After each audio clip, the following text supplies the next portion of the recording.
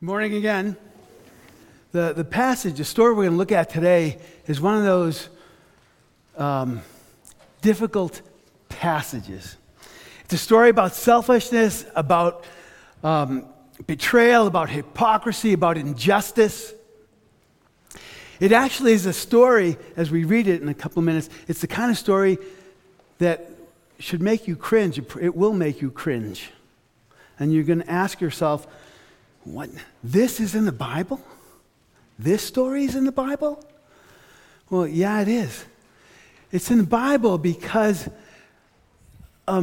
it's a story about the awful consequences of human sin and the way human sin plays out. But it's also a story about the power of God to bring about transformation, bring about redemption. This story we're about to read and talk through together is a redemption story. It's one of the redemption stories of the Bible. And the Bible as a whole is a redemption story. It's a story about how broken human beings find life and hope and healing and redemption because of the love of God for us. So we're looking at a redemption story today.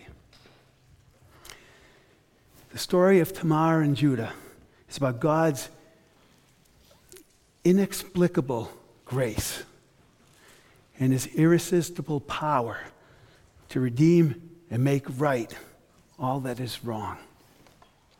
So this is Genesis chapter 38, and we're going to read the text in your pew Bibles. It'll be pages 28 and 29, okay? At that time, Judah left his brothers and went down to stay with a man of Adullam named Erah. There Judah met the daughter of a Canaanite man named Shua. He married her and made love to her. She became pregnant and gave birth to a son who was named Er. She conceived again and gave birth to a son named him Onan. She gave birth to still another son and named him Shelah. It was at Keziv that she gave birth to him. Judah got a wife for Er, his firstborn, and her name was Tamar. But Er, Judah's firstborn, was wicked in the Lord's sight. So the Lord put him to death. Then Judah said to Onan, "Sleep with your brother's wife and fulfill your duty to her as a brother-in-law to raise up offspring for your brother." But Onan knew that the child would not be his, so whenever he slept with his brother's wife, he spilled his semen on the ground to keep from providing offspring for his brother. What he did was wicked in the Lord's sight, so the Lord put him to death also. Judah then said to his daughter-in-law Tamar, "Live as a widow in your father's household until my son Shelah grows up." For he thought, he may die too, just like his brothers. So Tamar went to live in her father's household. After a long time, Judah's wife, the daughter of Shua, died.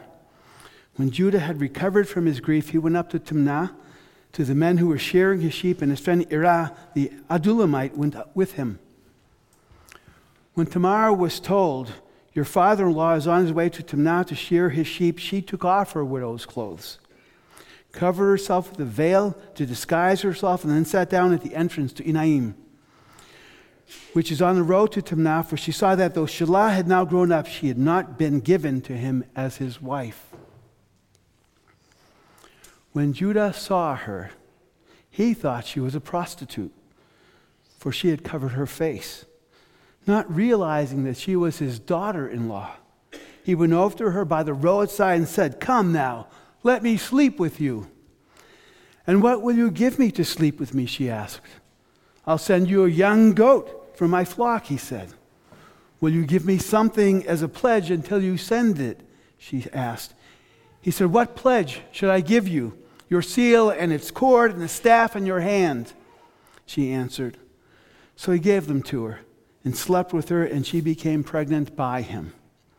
After she left, she took off her veil and put on her widow's clothes again. Meanwhile, Judah sent the young goat by his friend the Adullamite in order to get his pledge back from the woman, but he did not find her. He asked the men who lived there, Where is the shrine prostitute beside the road at Enaim?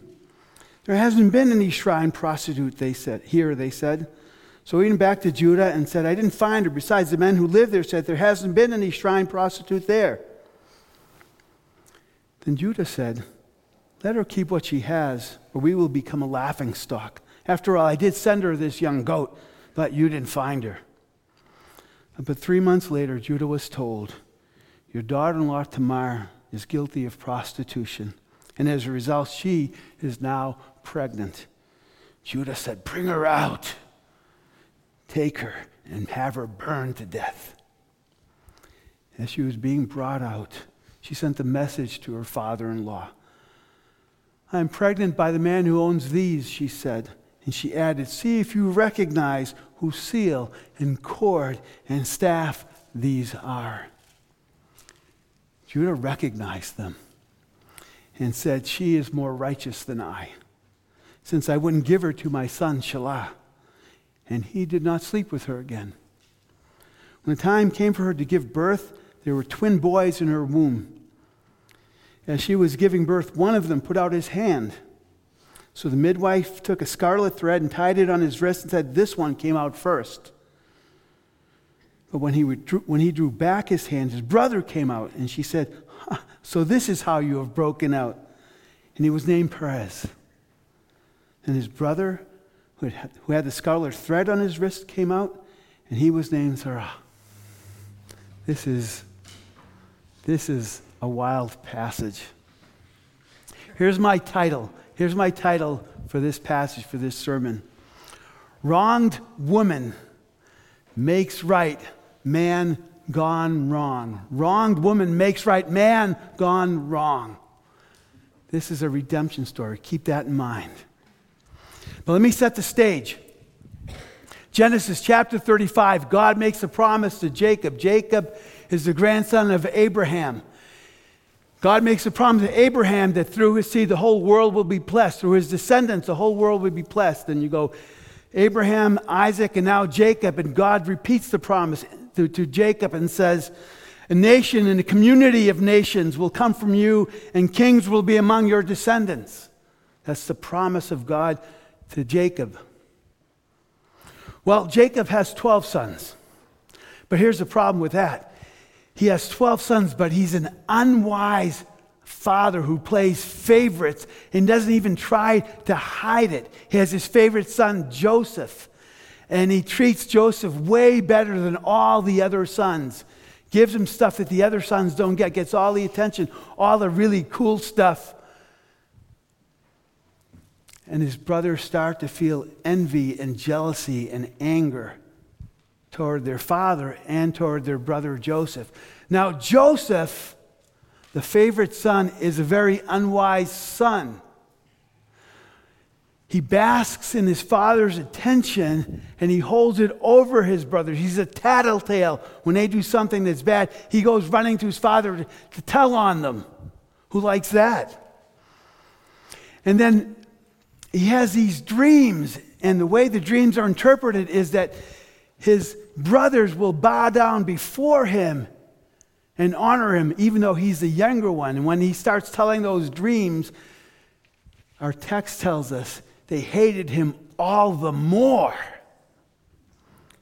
So they're jealous, and they're envious, and they hate their brother, and they decide they come up with a plot. They decide they're going to kill their brother, throw him down a well, and they go back to their father and say, a ferocious beast must have killed him. So what can we say about this family? It's really messed up. It's divided. It's dysfunctional. It's actually kind of despicable. I mean, think about that. This is the family of promise, and it looks like they're going to tear each other apart. Nations and kings will come out of this family? Seriously? Well, what happens is that Judah at this point emerges as a leader in this family, leader among his brothers. And he thinks about this plan, let's kill him and throw him down the well. He says, I have another plan.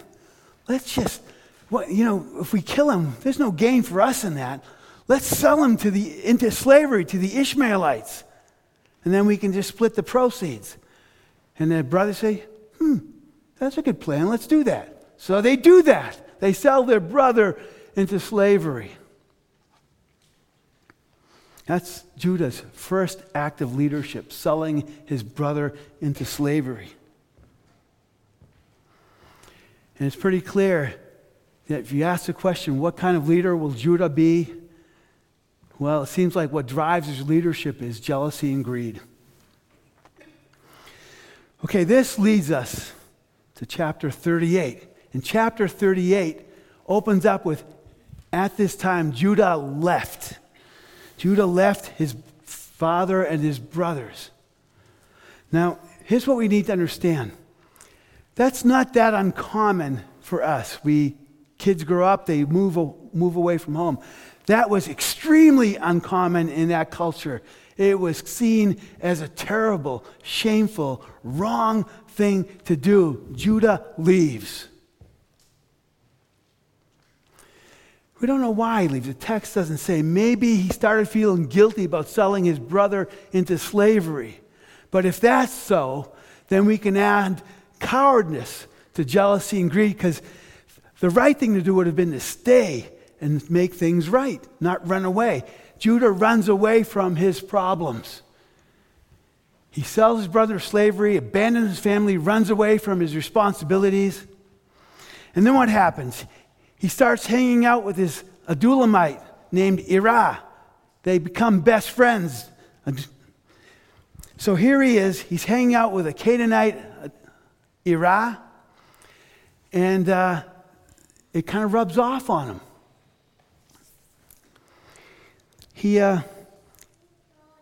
sees this woman. He decides he's going to marry her. She's a daughter of Shua.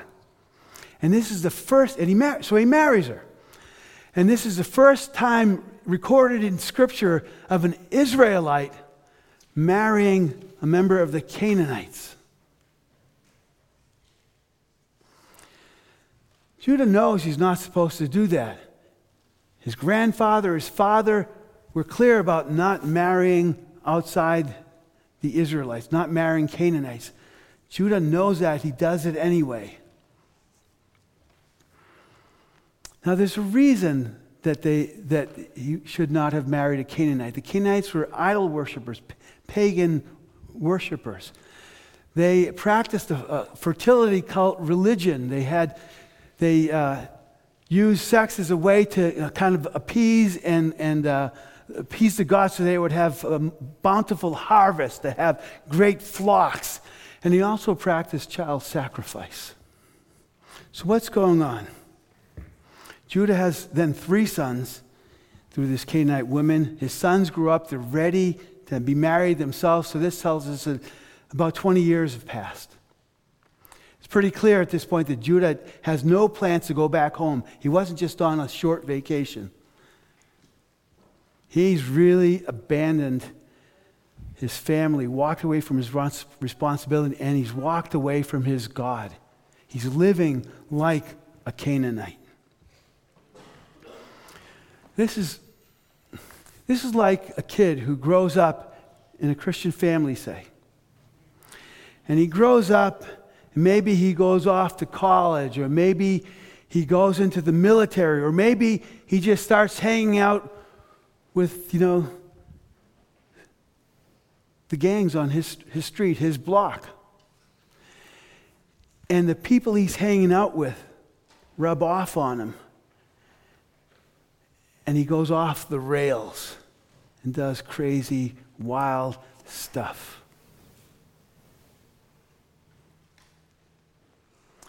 That's actually some of my story. Most of the kids that I hung up with when I was younger are dead or in jail. And if it weren't for the grace of God, and also the commitment of my parents who kept fighting for me, I would have gone completely off the rails too, I think. I'd be a different person than I am today. When we cut ourselves off from God's people, eventually we start to cut ourselves off from the life of God. It becomes easier to disregard God's wisdom and truth. We start to take on the values and priorities of people around us because they seem good and right and easy and fun. But here's the thing, they come back to bite us eventually. They bite us hard. Without the encouragement, without the example of godly people, it's really hard to stay connected to God. It's really hard to lead a God-honoring life. We need one another.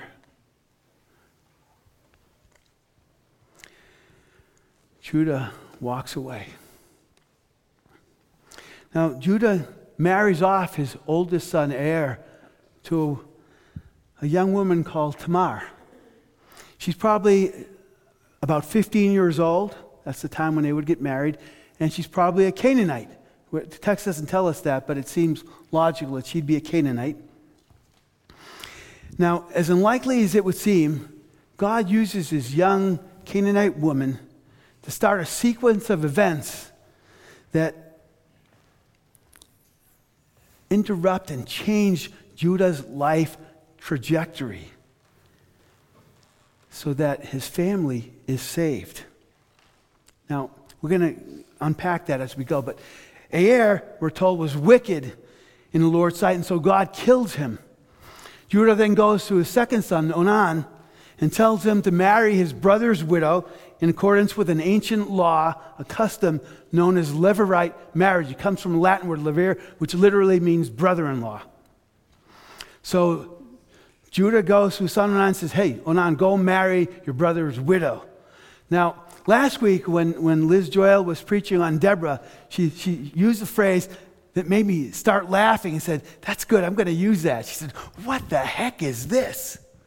This is one of those, what the heck is this kinds of passages in the Bible. Levirate marriage, marrying your brother-in-law's widow, what is that? Well, here's what it is. When a man died without children, something needed to be done. One, to keep the man's memory alive. Two, to keep his family line of descent going. That was really important in that culture. Three, to provide a destiny for his inheritance.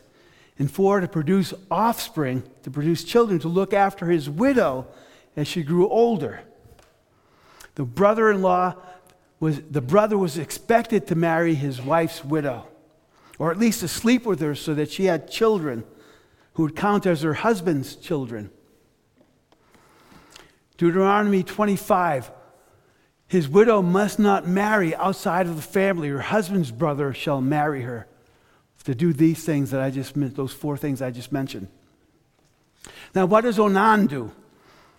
Well, Onan doesn't mind sleeping with Tamar, but he doesn't want to father her child. Why? Verse 9, 38:9. Onan knew that the child would not be his. He would father a child, but the child would not be his child. It would be considered his brother Aer's child. That meant that that child would receive Aer's share of the family inheritance. So why doesn't Onan want to do this? Because he doesn't want to share the inheritance. To give an example, rough example. Let's say there was a family inheritance of $100,000. Now, if there are three people sharing the inheritance, it's $33,000 some odd dollars, right? A little over $33,000. There's only two, it's $50,000 apiece. Onan was quite willing to violate his family responsibilities for just a larger share of the estate. He was not willing to take on his family responsibility. So what happens? Onan becomes like his father Judah, not willing to step up to do what he's supposed to do.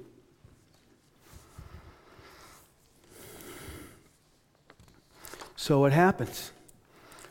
God brings judgment on Onan also. The Lord puts him to death. Now, I should mention that when the text says that God put Aer to death, that's the first time in the Bible that God that it says that God put someone to death. So there's a lot of firsts in this passage. First time an Israelite marries a Canaanite. First time that God put someone to death personally, if you will. And there are going to be some other firsts in this passage. So what does Judah do now, though? Custom, justice demanded that he give his son Shelah to Tamar when he's ready for marriage. But Judah decides not going to do that. Why? Because he's about to play the blame game. He's playing the blame game. He doesn't want to face the fact that his sons were evil, and that's why God took them. He wants to say, no, it's not my sons, it's her. She's jinxed. She's cursed. She forced me to it. She deserves all this stuff. Right? He scapegoats Tamar.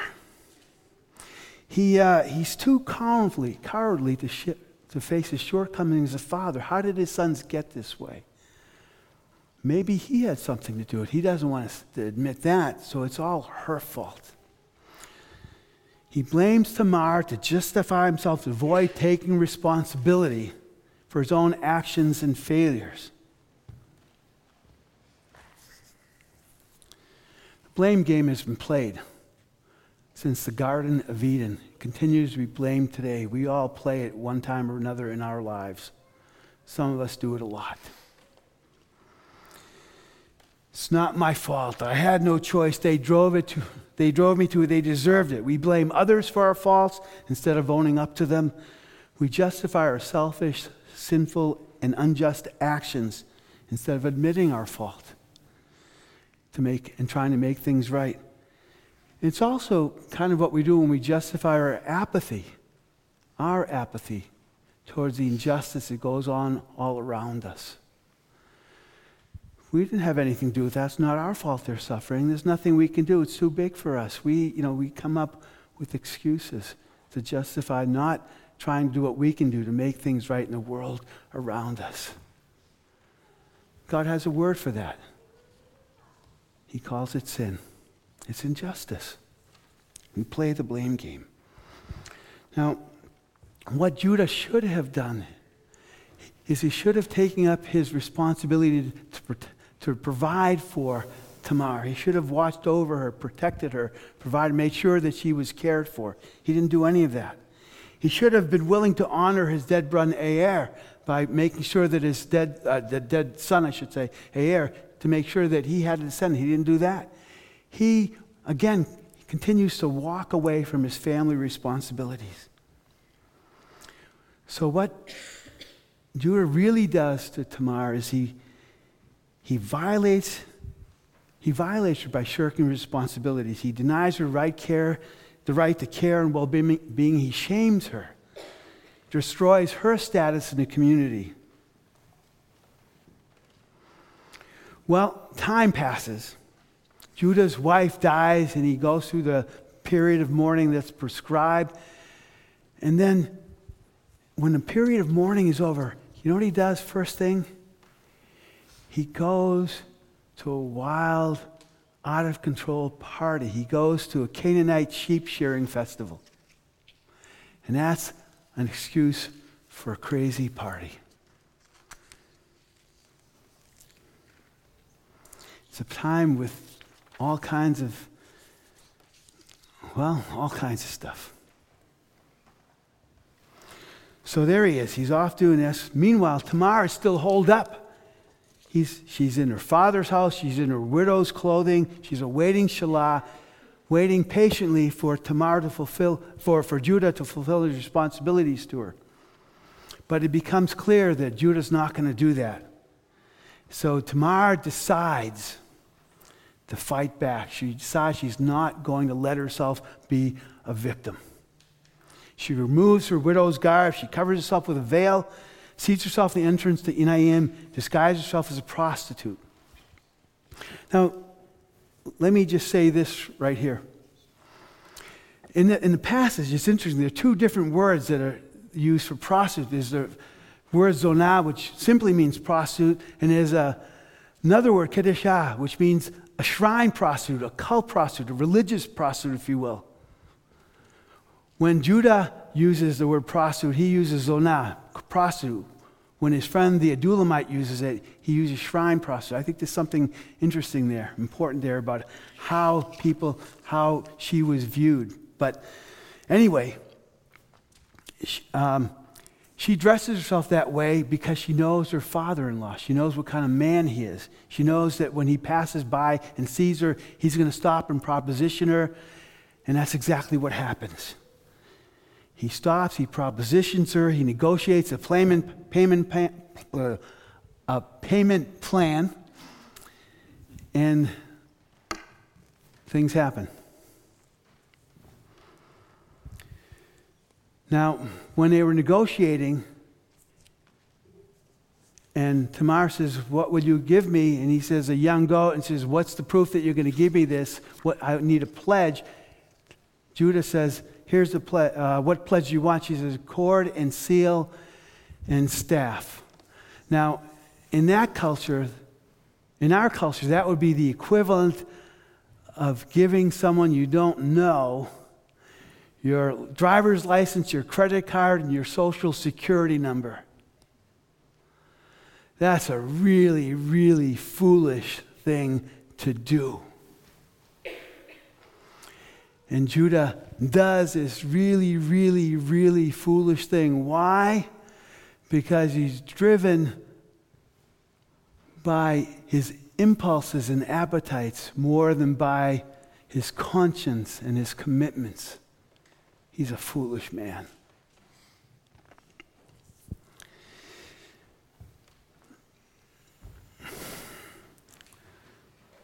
Tamar becomes pregnant. She goes back home, takes off all her shrine prostitute gear. The veil, by the way, was something that only a shrine prostitute would use. It was a distinguishing mark. She takes that off, puts on her widow's clothes, goes back home. 3 months pass by. And then the word gets to Judah that Tamar is pregnant. And he becomes furious. He gets rip-roaring, out of control, furious. Take her and have her burned. The Hebrew actually has only 2 words. Take, burn. Take, burn. Take, burn for what? Take, burn for Tamar, in his mind, doing what he does all the time. What he does without even thinking about. It's a double standard that was true then and still is true in our culture. It's still true. Even in our culture, there's a double standard.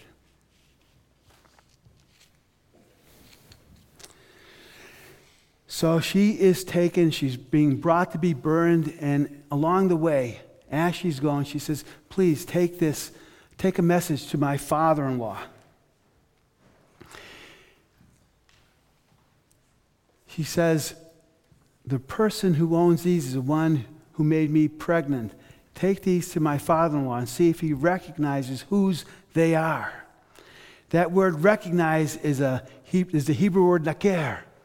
It's a strong word. It's a word that means not just, yeah, I see this. But it's a word that has to do with, it means to discern, to understand, and to acknowledge. It has a full range of meaning.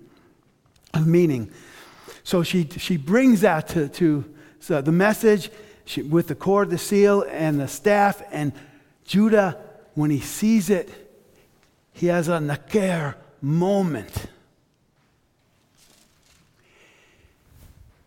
He discerns that he's the one that made her pregnant. He understands for the first time what he has done, what he has been doing to Tamar. And he acknowledges that he has unjustly treated her. He has sinned against her. And this is the first time also, another first time in the Bible that someone publicly admits, confesses their sin.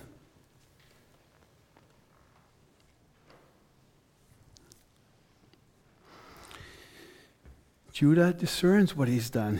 He understands the depth of his sin and injustice. He acknowledges it publicly.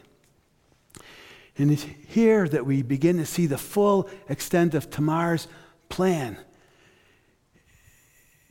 It seems very likely that Tamar was the one who leaked the info that she was pregnant. She wanted to be caught. This was a bold, audacious, risky plan. But it's the only kind of plan that would grab Judah's attention and force him to look at himself as he really was, as he really is. And Judah does recognize he's caught, and he confesses our text says she's more righteous than I. Bruce Walke, an Old Testament scholar, says a better way to translate that Hebrew phrase is, she is righteous, not I. She is righteous, not I.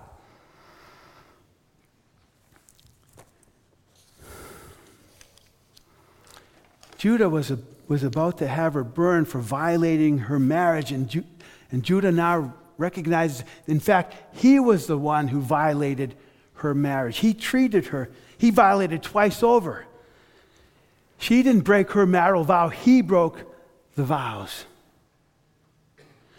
She was not guilty of being a prostitute. He was guilty of actually treating her like a prostitute. He and his sons treated her like a prostitute, really treated her like property. He gets mad because she's his property and does something that he didn't order. And then he gets confronted with that, and he finally begins to see.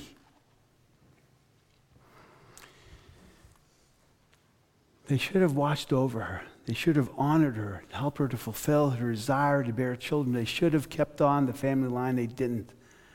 And he begins to realize it now. She had been more faithful to her husband, Aer, than Judah had been to his son. So she forced Judah to do what was right, to keep his promises, to treat all his sons equally, to care for his descendants. Now, how does the story end? It ends with Tamar being fully vindicated. She's fully vindicated by God. God gives her twins, 2 children. She's fully vindicated in the community. Judah steps up and takes up his family responsibilities. Those twin boys serve as replacements, in a sense, for his dead sons, for Er and Onan. And Judah raises them as his sons. They show up in chapter 46 of Genesis in the census of the people, the Israelites going into Egypt. They are listed as Judah's sons. She's vindicated in the Bible, Ruth 4:12, which we talked about a couple of weeks ago. May your family be like that of Perez, whom Tamar bore to Judah. She's held up as someone of esteem in the scriptures. And Perez, son of Tamar, and simultaneously son and grandson to Judah, he becomes the ancestor to King David and eventually to King Jesus. Tamar is fully vindicated. And the promise of God to Jacob in Genesis 35 is being carried forth. It's getting fulfilled.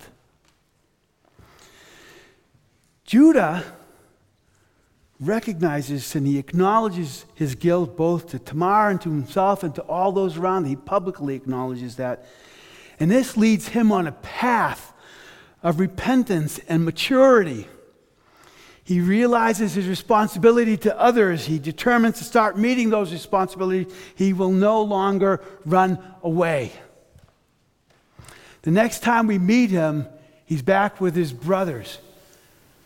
And it has to be what happened in chapter 38 that changes him and puts it in his heart to return home again. And when he returns home, he starts taking up his family responsibilities. He starts to try to lead his family well. Genesis chapter 44 has this wonderful picture of what happens to him. Now, what happens to Joseph is he gets sold into slavery, but eventually he ends up and he has years of suffering, and the suffering kind of gives him humility, and he was a man of integrity, but he adds humility to that.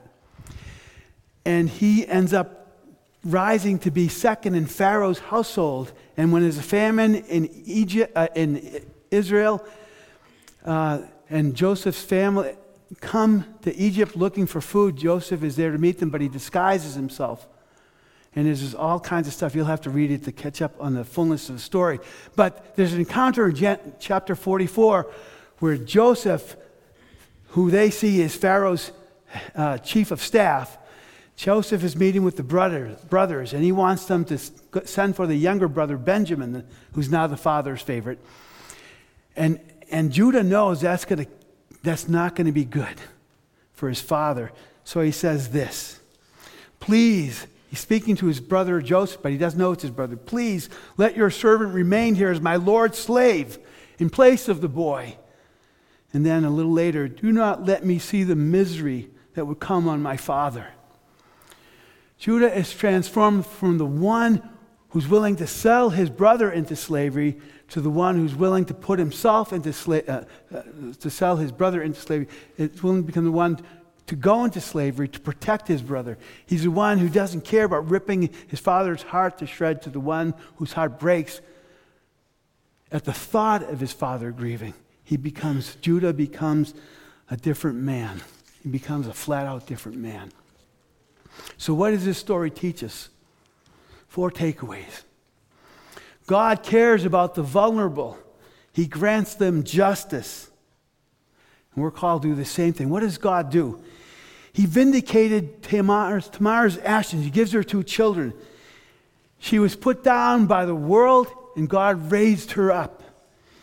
She had lost her future, and God restored it to her. He does that for people whose future has been lost or stolen. He looks at the injustice that's been done to her, and God says, no, this is not going to be allowed to happen. He vindicates her. He cares about justice. We have to act the same way. We are God's agents of justice in the world. 2, only God has the right to define us. Tamar refused to be diminished or intimidated by the injustice that she suffered. We have to know that each human being is made in the image of God and deserving, for that reason, of all respect and honor and dignity. We have to know that we cannot define and judge any other person. And we cannot let any other person define and judge us. Only God can do that. And what God says to us is that we are fearfully and wonderfully made, beloved people. Amen. Amen.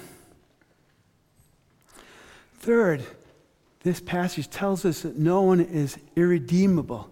You look at Judah. He's consumed by jealousy and hatred. He's a coward. He runs away from his responsibilities. He engages in all kinds of sinful, unlawful behavior. And you think, if anyone is irredeemable, it's got to be this guy Judah. And then what happens? God sort of interrupts his life. The grace of God just explodes over his life and changes the trajectory. He becomes a different man. He becomes redeemed. He becomes transformed. He becomes the kind of man I'd like to be.